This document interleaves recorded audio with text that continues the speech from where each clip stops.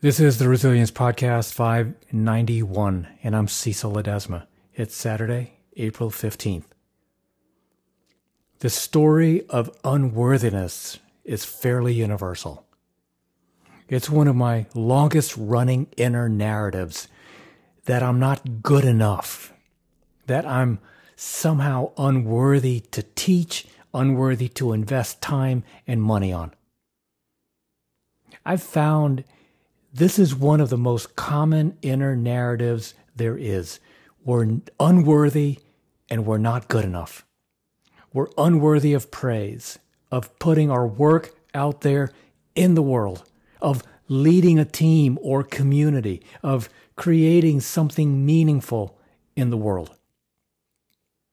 We're unworthy of success, of happiness, of peace, of financial comfort, of loving relationships. We're unworthy of love. We're not good enough to tackle our toughest struggles, to change our addictions and old habits, to change our diet, to start exercising, to start meditating, or to stick to any of these for very long. We're not good enough to put our ideas, our art out in public. We're not good enough for others to recognize our accomplishments, not good enough to write a book, start a podcast, put videos online, start an online business, start a nonprofit, create a thriving entrepreneurial empire, launch a startup, teach ourselves a really hard skill, or pursue a lifelong dream. Here's the thing. It is all just a bullshit made-up story, isn't it? It's a narrative in our heads that we replay over and over until it beats us down into submission. The thoughts are not true. There's no objective panel of judges in the sky who have judged us unworthy. We just made up this story, and we pick out evidence to match the narrative. When someone says something remotely critical, we take it to heart and offer it up as yet more proof that we're not good enough. The narrative is not true. And worse, it hurts us in every single part of our lives. It means we're only half in relationships, hiding ourselves, never honest, never fully committed.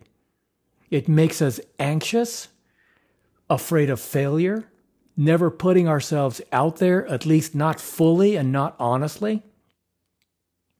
And if we do put ourselves out in public, it's a performance trying to prove our worthiness. It holds us back. It makes us procrastinate, hurts our health, and it makes us damn unhappy.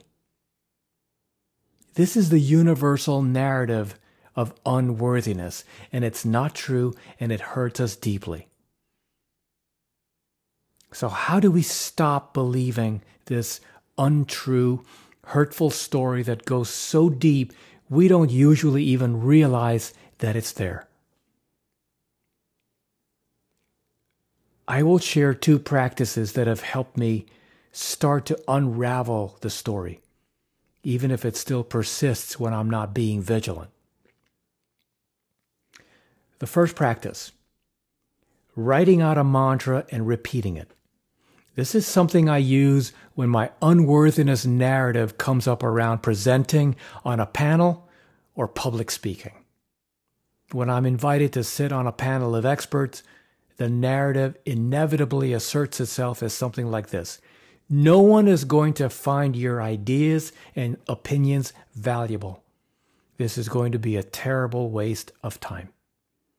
It makes it much harder to be a really good panelist, and I get very good at cleaning my kitchen instead of being a panelist. Let me tell you this. When I'm supposed to give a talk, it seems fine when it's months away and I agree to it. Then I get deathly afraid as the day gets nearer, and the flop sweats start. I start questioning my sanity. Why did I ever say yes to this? No one is going to want to hear what I have to say. So, a few years ago, I came up with a mantra to start to see the world in a new way. And I started to say this: I have a gift to offer. The world craves you and your gift. I repeated this whenever I noticed my heart fluttering because of having to give a talk, conduct a webinar, lead a course or program, write a blog post. I repeated this many, many times. I have a gift to offer. The world craves you and your gift. Over and over until I start to believe it. Yes, it sounds incredibly corny. And yet, it works. I start to look for evidence of it being true. I can't hear the other story so much if this one is being told. The second practice: letting the story dissolve on its own. I do this all the time, and it's absolute magic. Here's how it works. I notice the narrative. I notice how it's making me feel. I'm crappy, I'm fearful, I'm procrastinating, and I'm hiding. And then I ask myself, what would I be like if I didn't have this story? This is a magical question for me. I imagine what it would be like in this particular moment if I didn't have this narrative. All of a sudden, I'm completely present in this moment. I notice how my body feels. I notice my surroundings. I notice the sensation of the air on my skin and the light in the room and the sounds all around me. All of a sudden, I'm immersed in this moment, free of the story. I'm free. I'm at peace. I can open my heart to the moment, to the beauty of the person in front of me, to the beauty of myself. What an incredible gift it is to just drop the story and be completely present and in love with how things are, in love with myself and other people around me.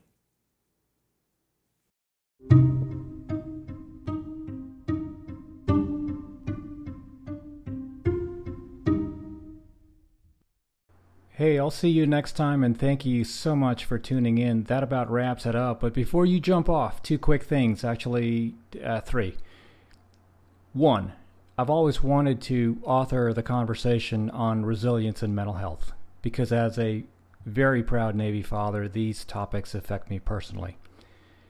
And as you go about your day, be sensitive and be kind always, for everyone you meet is fighting a battle you probably know nothing about. Your life is a gift, and it's precious to me.